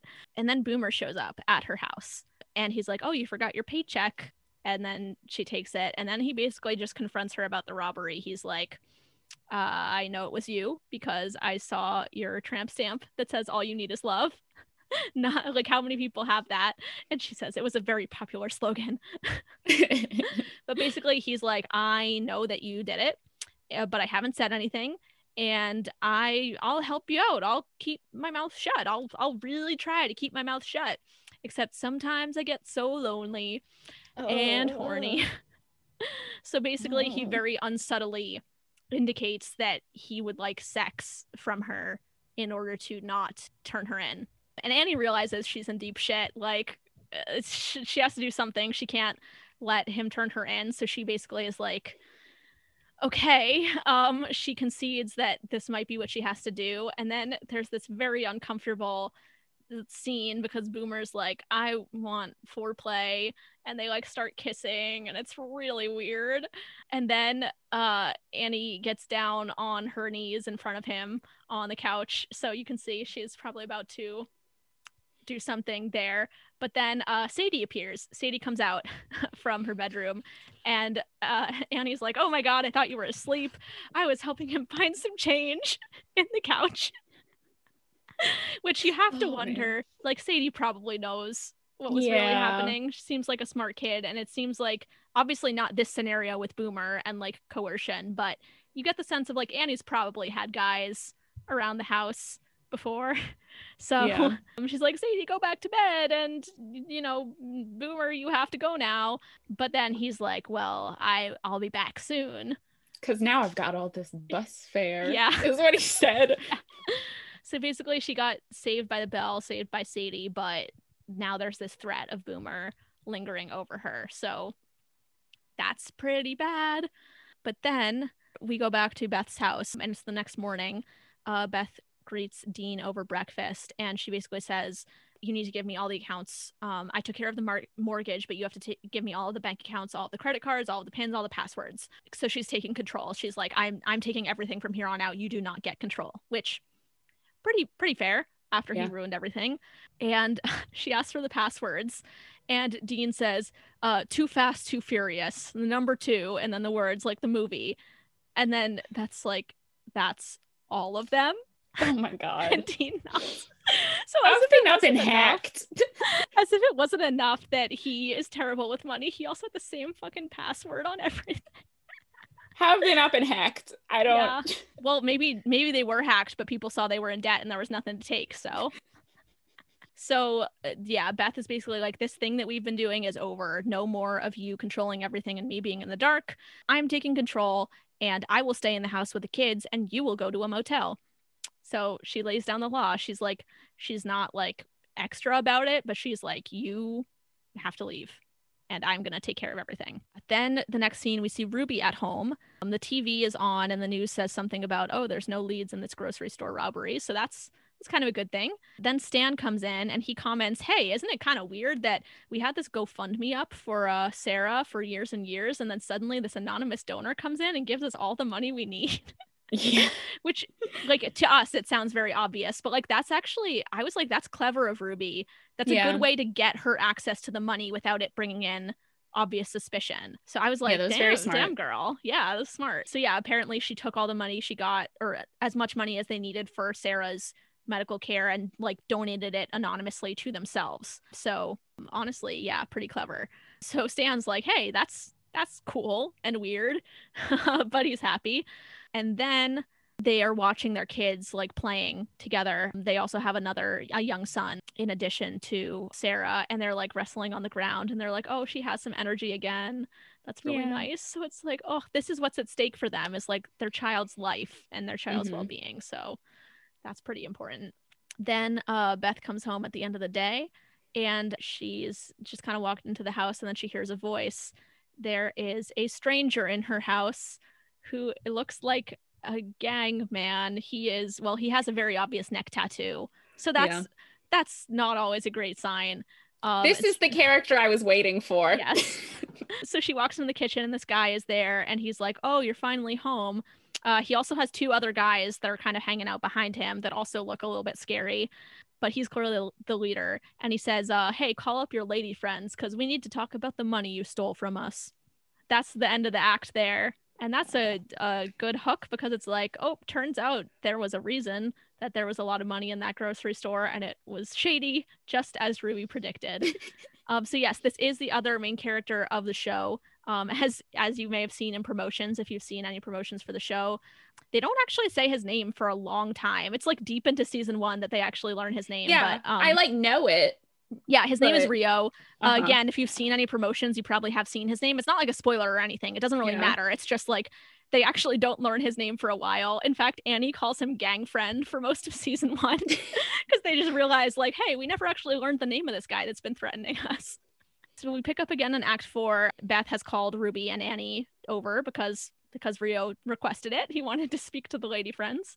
And then Rio's kind of poking around in the kitchen and he's admiring Beth's kitchen. He's like, oh, is this marble backsplash? Like, you don't get any corrosion with that or anything? And that was funny. I enjoyed this. Rio's very enjoyable. He has a lot of interests and he has a lot of other things he likes to talk about while he's doing business. I love that for him. Yeah. Also, Rio is played by Manny Montana, who had been on a handful of other TV shows before this, most notably on Graceland. He had a regular role on that show. And he's, how do I put this delicately? He has attracted a lot of praise on this show, specifically because of the way he portrays Rio. It's something about it is like, he's just so like scary, but also doesn't care, that it's very attractive to people that are attracted to men. Yeah. I was about to say, I was like, I feel like he seems kind of hot in this. Oh, yeah. Oh, okay. Like, as you watch more, like, I don't know that I know anybody who's attracted to men and does not think he's hot. Also, I know some people that are not attracted to men and still think he's hot. He's just, it's like, I hate to use this phrase, but it's kind of like animal magnetism. It's something about him and this character. It's like, he just literally doesn't care. And like, he just exudes power. And it's like, whoa, it's something. So kudos to Manny Montana on that. Anyway, so he's just kind of like poking around Beth's kitchen, very casual, like he lives there. And then Ruby starts apologizing. She kind of jumps in. She's like, I'm so sorry. We didn't know that you own the store, that it was your money. But then he explains like, no, I don't know. You think I'm a grocery store owner? No, I have an arrangement with the local businesses. So Ruby's like, oh, okay. You were money laundering. I get it. That makes sense. So he's like, yeah, you guys need to pay me back. I need all of that money back because you stole it from me. And Annie's like, oh yeah, we can get most of it back. And then she's like, we all spent some, right? And they're like, yeah, we spent a little bit. How much did you spend? And it turns out Annie spent $100,000. Oh my God. Which is like, wow. I mean, the Porsche was probably most of that, but still. Mm-hmm. And so they're pissed at her, understandably. But Rio's like, look, I don't give a shit about any of this. You're just going to get me my money back quickly with interest.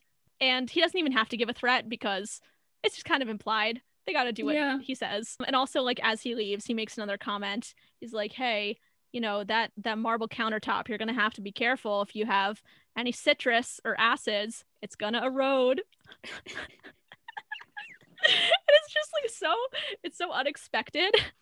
And he's so like, the other thing about him that's like weirdly entertaining but also attractive is like everything he says he delivers in the exact same tone, whether he's talking about marble countertops or whether he's talking about like, if you don't get me my money, I will kill you. He has the exact same affect and tone while he delivers all of it. And he also like pivots between subjects very quickly. So it's a very interesting manner that he has. The kind of like Atomy from like Sex Education, his like one tone. Oh yeah, in a way. Yeah. I can see that. And I feel like it's also kind of a power move. It's like he knows where the conversation's going, but you don't know where the conversation's going. Yeah, he's in control. Yeah.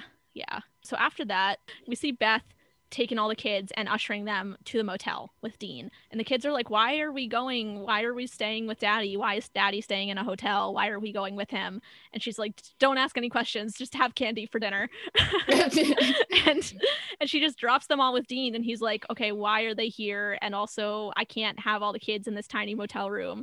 And Beth's like, I can't tell you what's going on. Just take them and just don't go outside and don't go back to the house.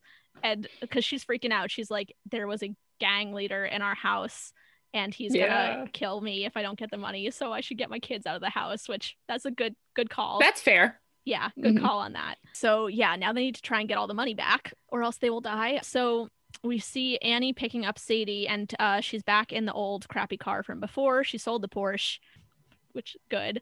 But Sadie is actually kind of relieved, and she's acting all sweet. She like acts all excited about the car. She's like, "Oh, like roll up windows, cassette player. That's so cool." And like, just a good kid, like being a good sport. Doesn't want just fancy things. Just wants like regular life. Yeah. Just a good kid, a good egg. And then we see Ruby at home, and she checks in on Sarah, who's sleeping.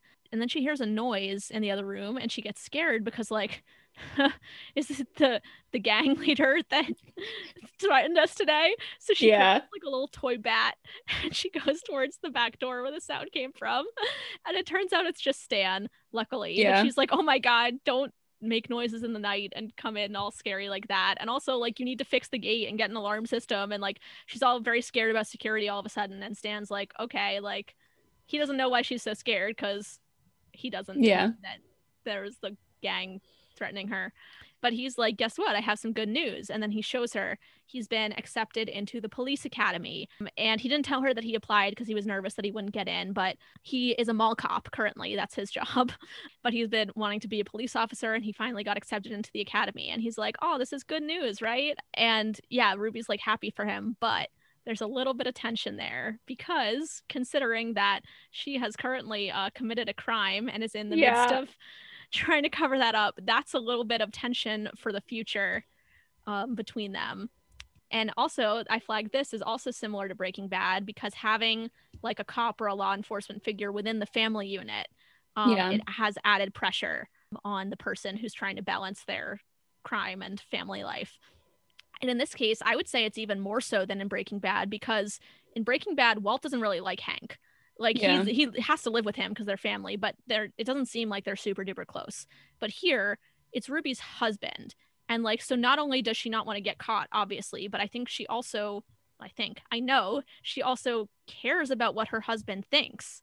Yeah. So like, it's also more of an emotional thing at stake besides just being caught. It's like, if my husband has to arrest me and my husband knows I did something wrong, that is a lot more terrible than I think Walt would feel if Hank caught him.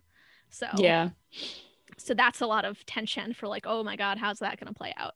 Yeah. And then we see them all back at Annie's, and they're basically totaling up all the money that they got back, and they got a bunch of it, but they're still short by over 60 grand mainly because Annie sold back the car, but new cars lose half their value as soon as you drive them off the lot. So also a PSA for anybody out there, don't buy new cars unless you're like really rich and have money to throw away. Buy used cars. Also don't buy Porsches. So yeah, Annie didn't think that one through, but they're still short by over $60,000, and they need to figure out what they're going to do because they can't go back to the gang without all the money. That is not a thing that you do. So Ruby says, "Hey, let's go to the police because we've done one robbery, which is not great, but it's better than getting killed by a gang, and they could protect us from the gang. We might get in trouble, but we haven't done that much yet." But the rest of them are like, "Well, we're still going to get arrested, so that's not great." I did briefly flag this, as I did wonder to myself, would the Black woman really suggest, even if she is the voice of reason, that they should go to the police? Yeah, that is something, as the show goes on, it's interesting. It's just something I've noticed and thought about. The way they handle race in this show is interesting, given that, I mean, they're all doing crime the whole time. But it's the Black family where Ruby is usually the most reluctant to do more criminal things in general because she's also just kind of that voice of reason. She thinks about the consequences. And also Stan he becomes a cop, as you can probably tell, that's where the show is going. And so that tension also becomes that he's a cop, and he also, at least the way it's framed in the show, is that he very much like wants to do good and like be a good cop, and he cares about like morality and catching the bad guys, which it's interesting.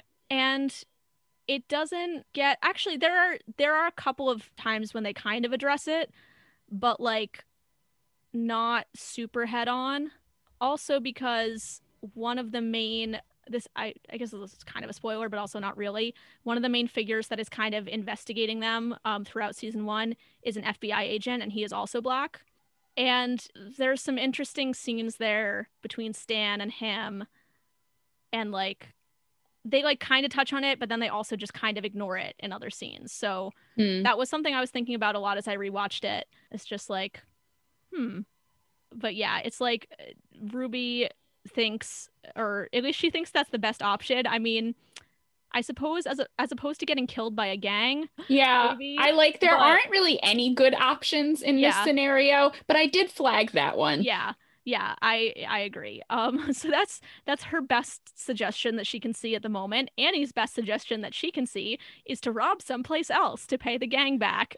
Oh my Again, we God. could see Annie's very short-sighted. She's like, come on, like that's the best solution. Obviously. Mm. Beth is like, no, I don't think either of those is a good idea. And I mean, truthfully, there's no good solutions Yeah. here. So you can't fault them for trying to come up with something. But yeah, so they're kind of in a pickle, but Beth is like, we're gonna find a way. We don't know yet, but we're gonna find a way to pay this back. We're gonna get the money somehow because I once made 300 cupcakes in one night that were nut and gluten free. That's her like badass, like I can do anything. Yeah, but then Annie is like, well, that kid still had an allergy attack. Honestly, if the kid's that allergic to something, I'm sorry, it's just survival of the fittest. So yeah, then they're like, we'll figure it out somehow. But they're still kind of in deep shit. So then Ruby goes home. Beth goes to take a shower because she's staying over at Annie's. The gang knows where she lives, so Yeah. it doesn't seem great to be alone in her house right now. So she goes to take a shower, and then Boomer comes back. Basically, he's like, I'm back to get the thing that we talked about.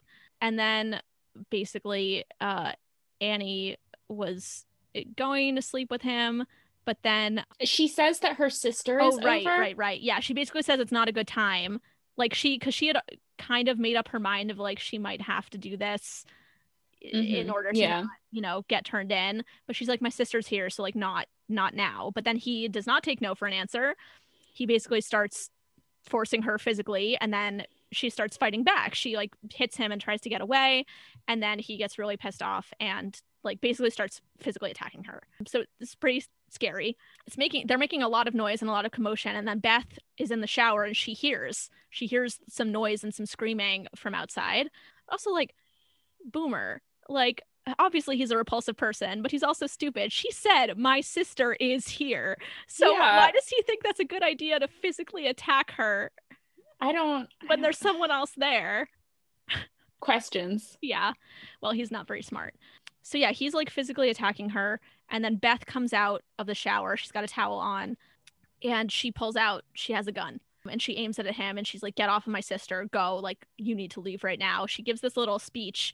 She gives this really like angry speech about like, you men think that you can just do whatever you want and get away with it, but there are consequences or something like that. This was another moment that I flagged as like, ooh, specifically with this framing, this rubs me a little bit the wrong way.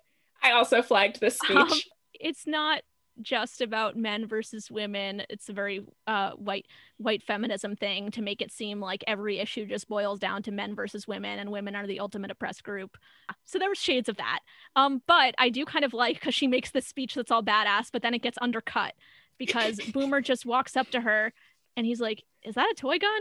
Oh my Because God. especially the way it's shot, I actually really like the way they shot this because they have Beth kind of holding the gun and it's in the foreground and it's a little bit blurry because it's focused on her face and the gun's in the foreground. And like as she's making this speech, the first time I was watching it, I was like, hey, you can kind of see the orange Yeah. that gun, but it's not really in focus. I was like, did they make a mistake? Like, did they not notice that?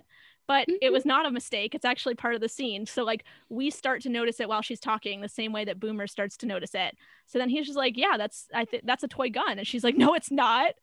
He's like, shoot me. Yeah, he says, go ahead and shoot me. And then he walks forward and he takes the gun in his mouth. And she obviously can't shoot him because it's a toy gun. And then he like spits it out and then it's very obviously orange on the end.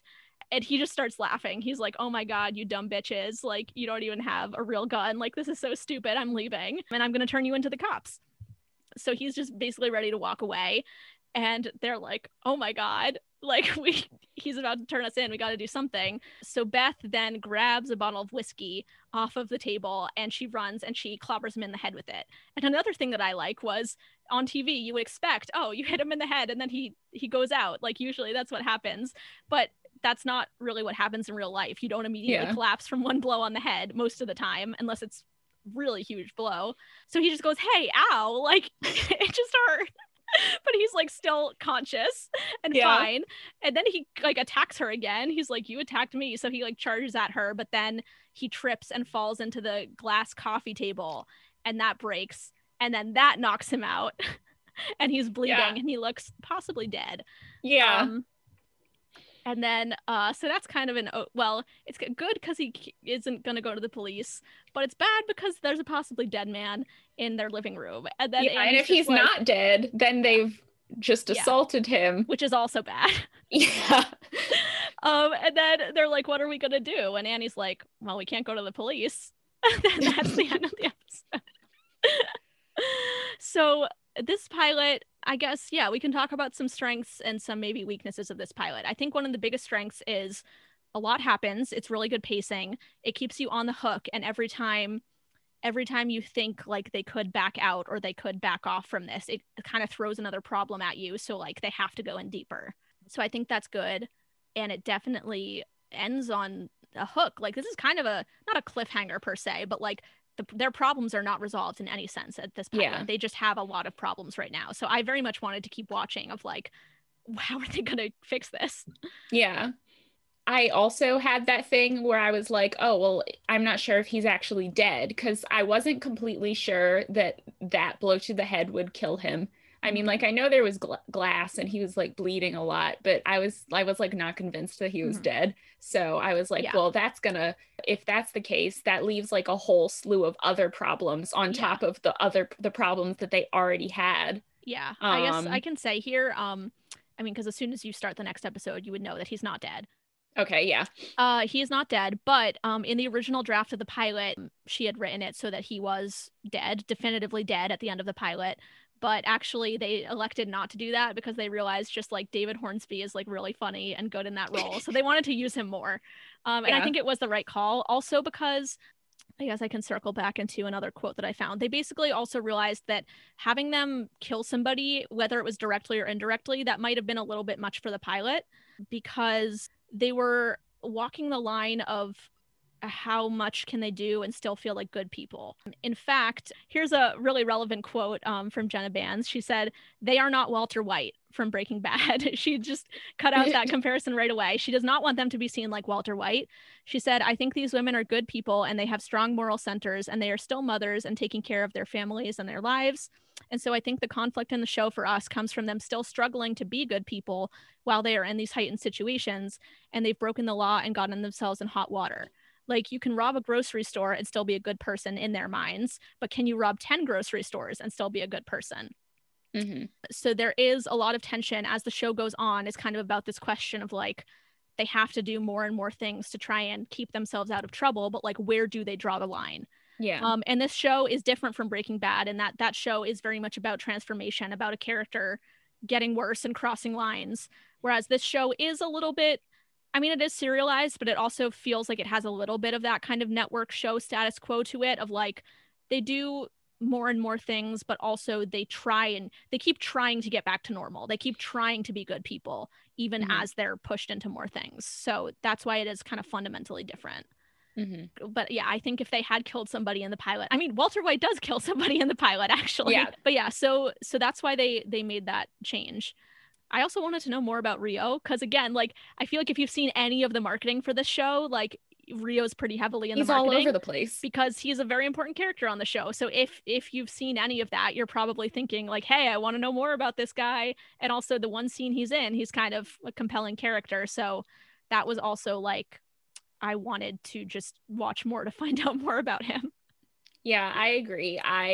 Because I thought it was so funny, he was just so chill as he was trying to get his money back, admiring Beth's kitchen, which I thought that was fun. I definitely want to know more about him. I think it's interesting the way that they've set these three people up in their lives and to see how this crime that they have committed now affects their relationships with the other people in their lives, especially because they're all like fairly different, because like Yeah.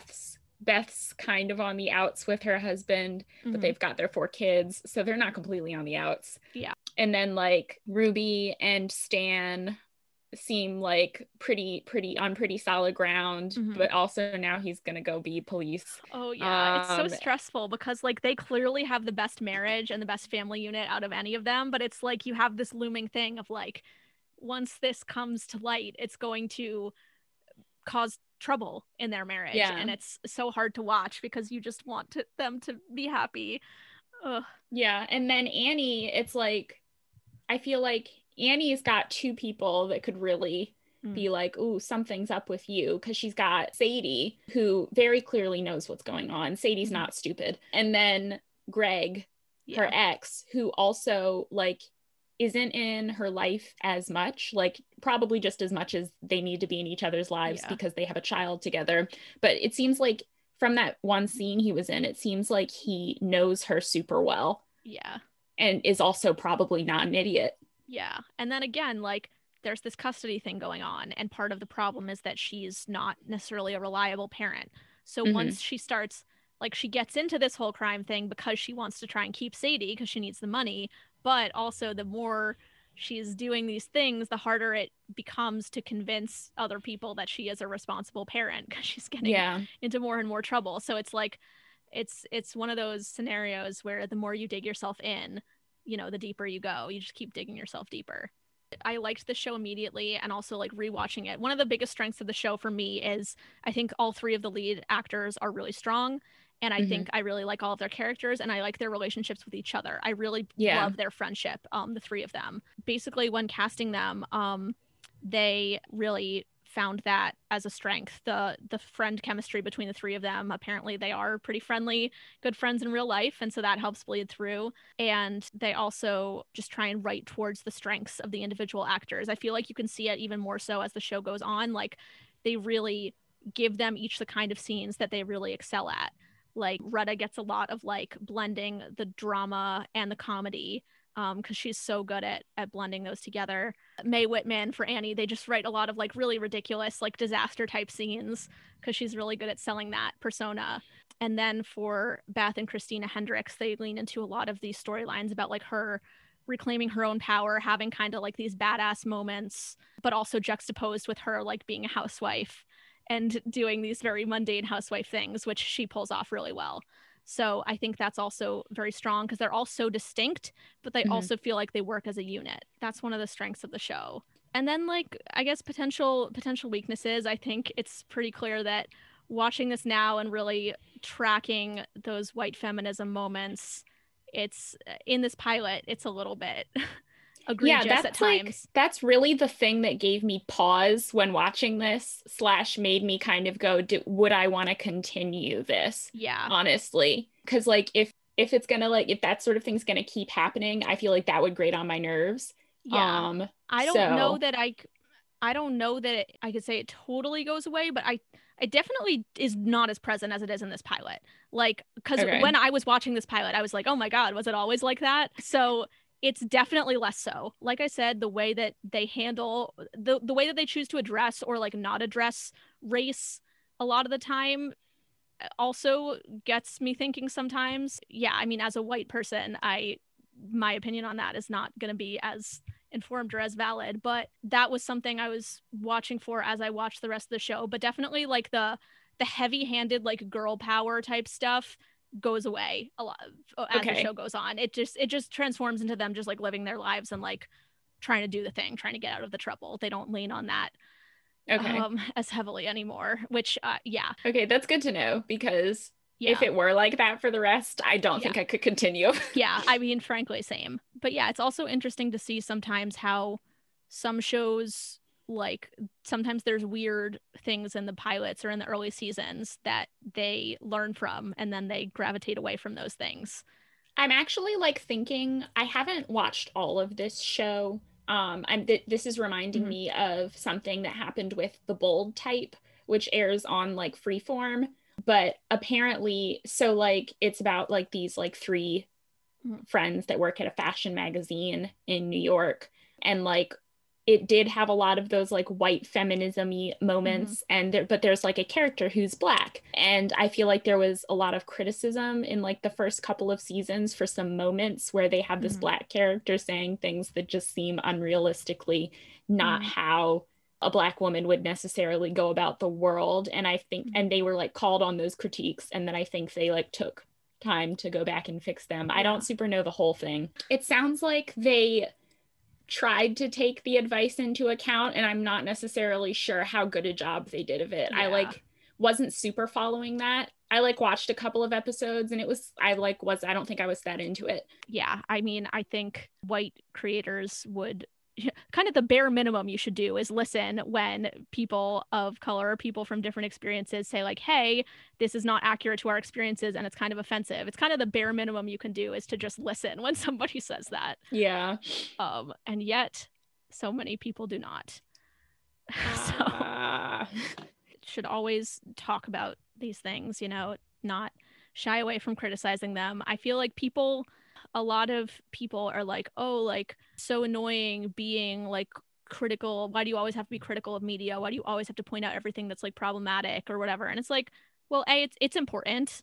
Yeah. But also like it doesn't mean that you can't enjoy some other aspects of it. I think all of us have stories that have some problematic aspects that you can recognize while also enjoying some other parts of it. It doesn't necessarily have to be there's one flaw and then you throw out the whole thing, but you have to have the conversation. You also can't just ignore it.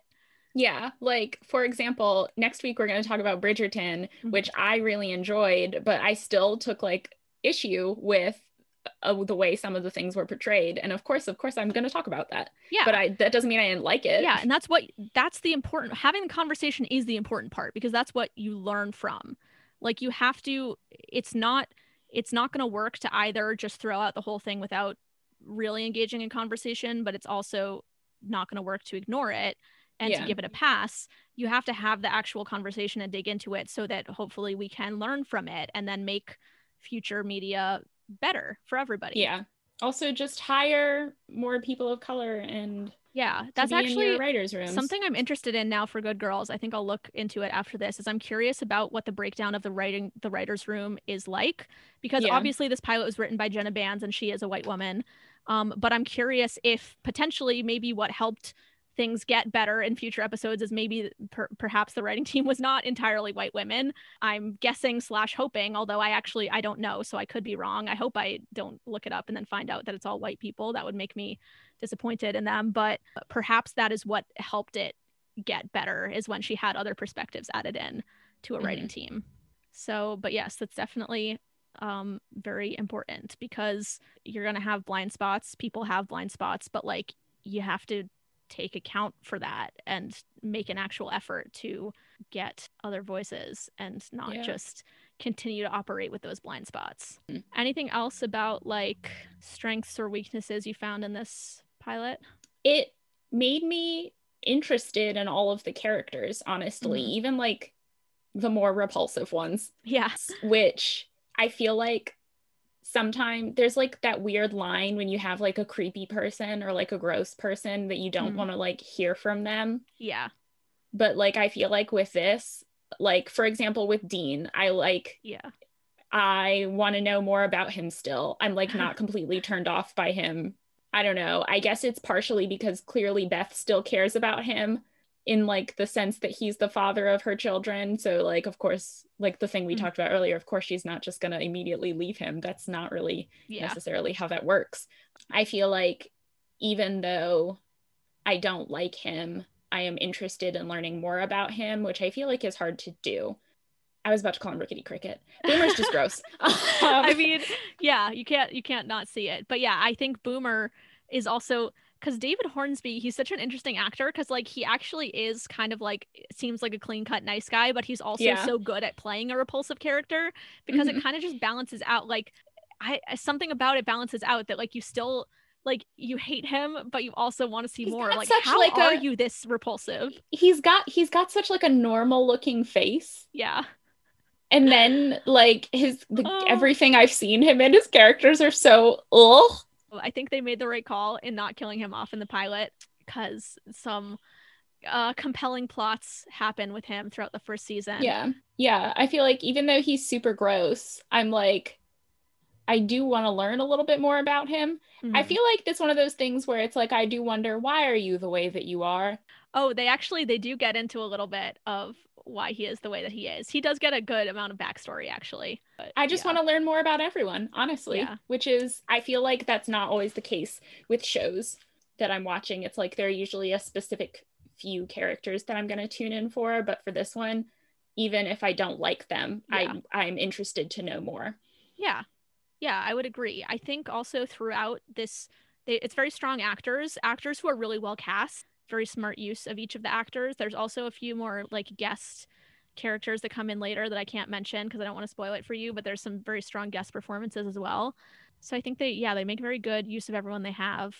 Also, I'm like thinking back over like the plots of like season 1 and more now that I've recently rewatched it. I feel like the first couple of episodes do like have that little like girl power premise a little bit at first, but it starts to wane after a few episodes and just get more into like interesting plot. Like as more of their actions pile up and have more consequences, it moves away from that tone and it just becomes more about like, oh, we're in shit now. We have to, how do we get out of this? And that, I think that's where it gets more interesting for me.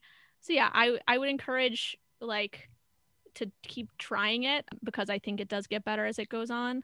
But yeah, this show, it's not particularly, I mean, like it's decently popular enough on network to like be renewed. It's about to have its 4th season. So like it's popular enough in that sense, but it's out of the shows that we've talked about, it's like not really, it hasn't gotten any critical acclaim. It's like honestly, like the reviews were kind of mixed. I think this is maybe not quite on a tier of some of the others that we've talked about where it's like, oh my God, perfect storytelling, you have to admire it. But it's kind of a, I would say this is a show that like kind of knows what demographic it's trying to appeal to and is pretty good at that. And is like fundamentally entertaining television, even if it's not flawless.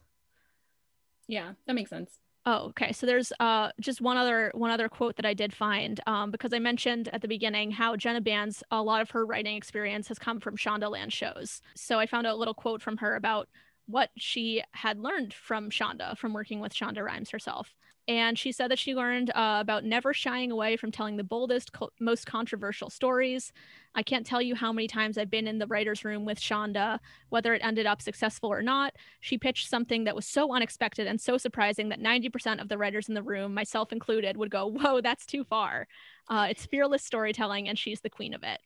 So yeah, that's kind of a perspective on Shonda's shows. And so I was kind of thinking about, after I looked this up, I was trying to like compare in my head and see how similar this pilot felt to any of the Shonda pilots that we had talked about. But honestly, I didn't see many similarities. Yeah, it feels very much like its own thing. Yeah. Because I know that when we did How to Get Away with Murder, which wasn't written by Shonda herself, but was written by someone who like learned from her, it did feel very similar in the sense that it kind of followed that same little format. Yeah. But this feels also, very, I mean, it's a different type of show. It's not really focused on like a work group. It's not got that same format of like the new person coming into the work scenario. So it is very different in that. I would say structurally it is more similar to the Breaking Bad pilot. Yeah. Actually, structurally it's very similar to Breaking Bad, except for the fact that it has 3 protagonists instead of 1. Yeah. Because it starts with a flash forward of them kind of in the midst of their crime thing that they're doing, and then it flashes back to show us the circumstances, the emotional circumstances and the financial circumstances that led each of them to determine this was their best option. So yeah, actually structurally it does follow a similar pattern to Breaking Bad, except it's less it's split between 3 characters, and it's also more of a this is a comedy drama rather than Breaking Bad, which is pretty much serious. So that's another thing I do enjoy about this show as it goes on. Like the plots are interesting, like it gets into some high stakes plots, but it stays on the comedy side as well. So it's a little bit, camp isn't the right word, but I think this show, even though it is a drama at times and like it explores consequences, it also knows that it's a little bit ridiculous. So that also helps me forgive some of the moments that are like stretch believability a little bit more. Like I've seen some criticism of this show that's like, oh, it's not believable. And I'm like, okay, it's like, okay, it's about three moms robbing a grocery store and getting away with it and getting in with the gang. Like, yeah, okay, that's not super common. That's not super believable, but that's not why I'm watching. I'm watching because it's interesting and because it's going to be funny. So yeah, so for me, that tends to make it still entertaining for me, even when it stretches the limits of belief. It's a good example of, I think Jenna Bans knew the demographic she was writing for. Women, you know, young to middle-aged women, primarily white women, who are maybe looking for an escape from a status quo, who are looking for, you know, imagining what they could do if they didn't have to follow the rules. And I think it caters to that demographic. So, you know, that's successful TV, is if you have a story that somebody wants to hear and then you're able to tell it to those people. Thanks for listening. We want to hear from you now. If you have any thoughts about the Good Girls pilot you'd like to share with us, or suggestions for shows we should watch, you can email us at itsinmyqueupod@gmail.com. And if you would like to prepare for the next episode discussion with us, the next pilot we will be watching is Bridgerton. So go ahead and watch or rewatch that episode so you'll be ready for our thoughts on it next week. And if you liked what you heard, please rate, review, subscribe, and tell your friends to listen. You can also follow us on Twitter and Instagram at InMyQPod, or on our personal Twitters. I am at Adina Terrific. And I'm at Kara_Powell. Thanks for listening, and we hope we've helped you clear out your queue.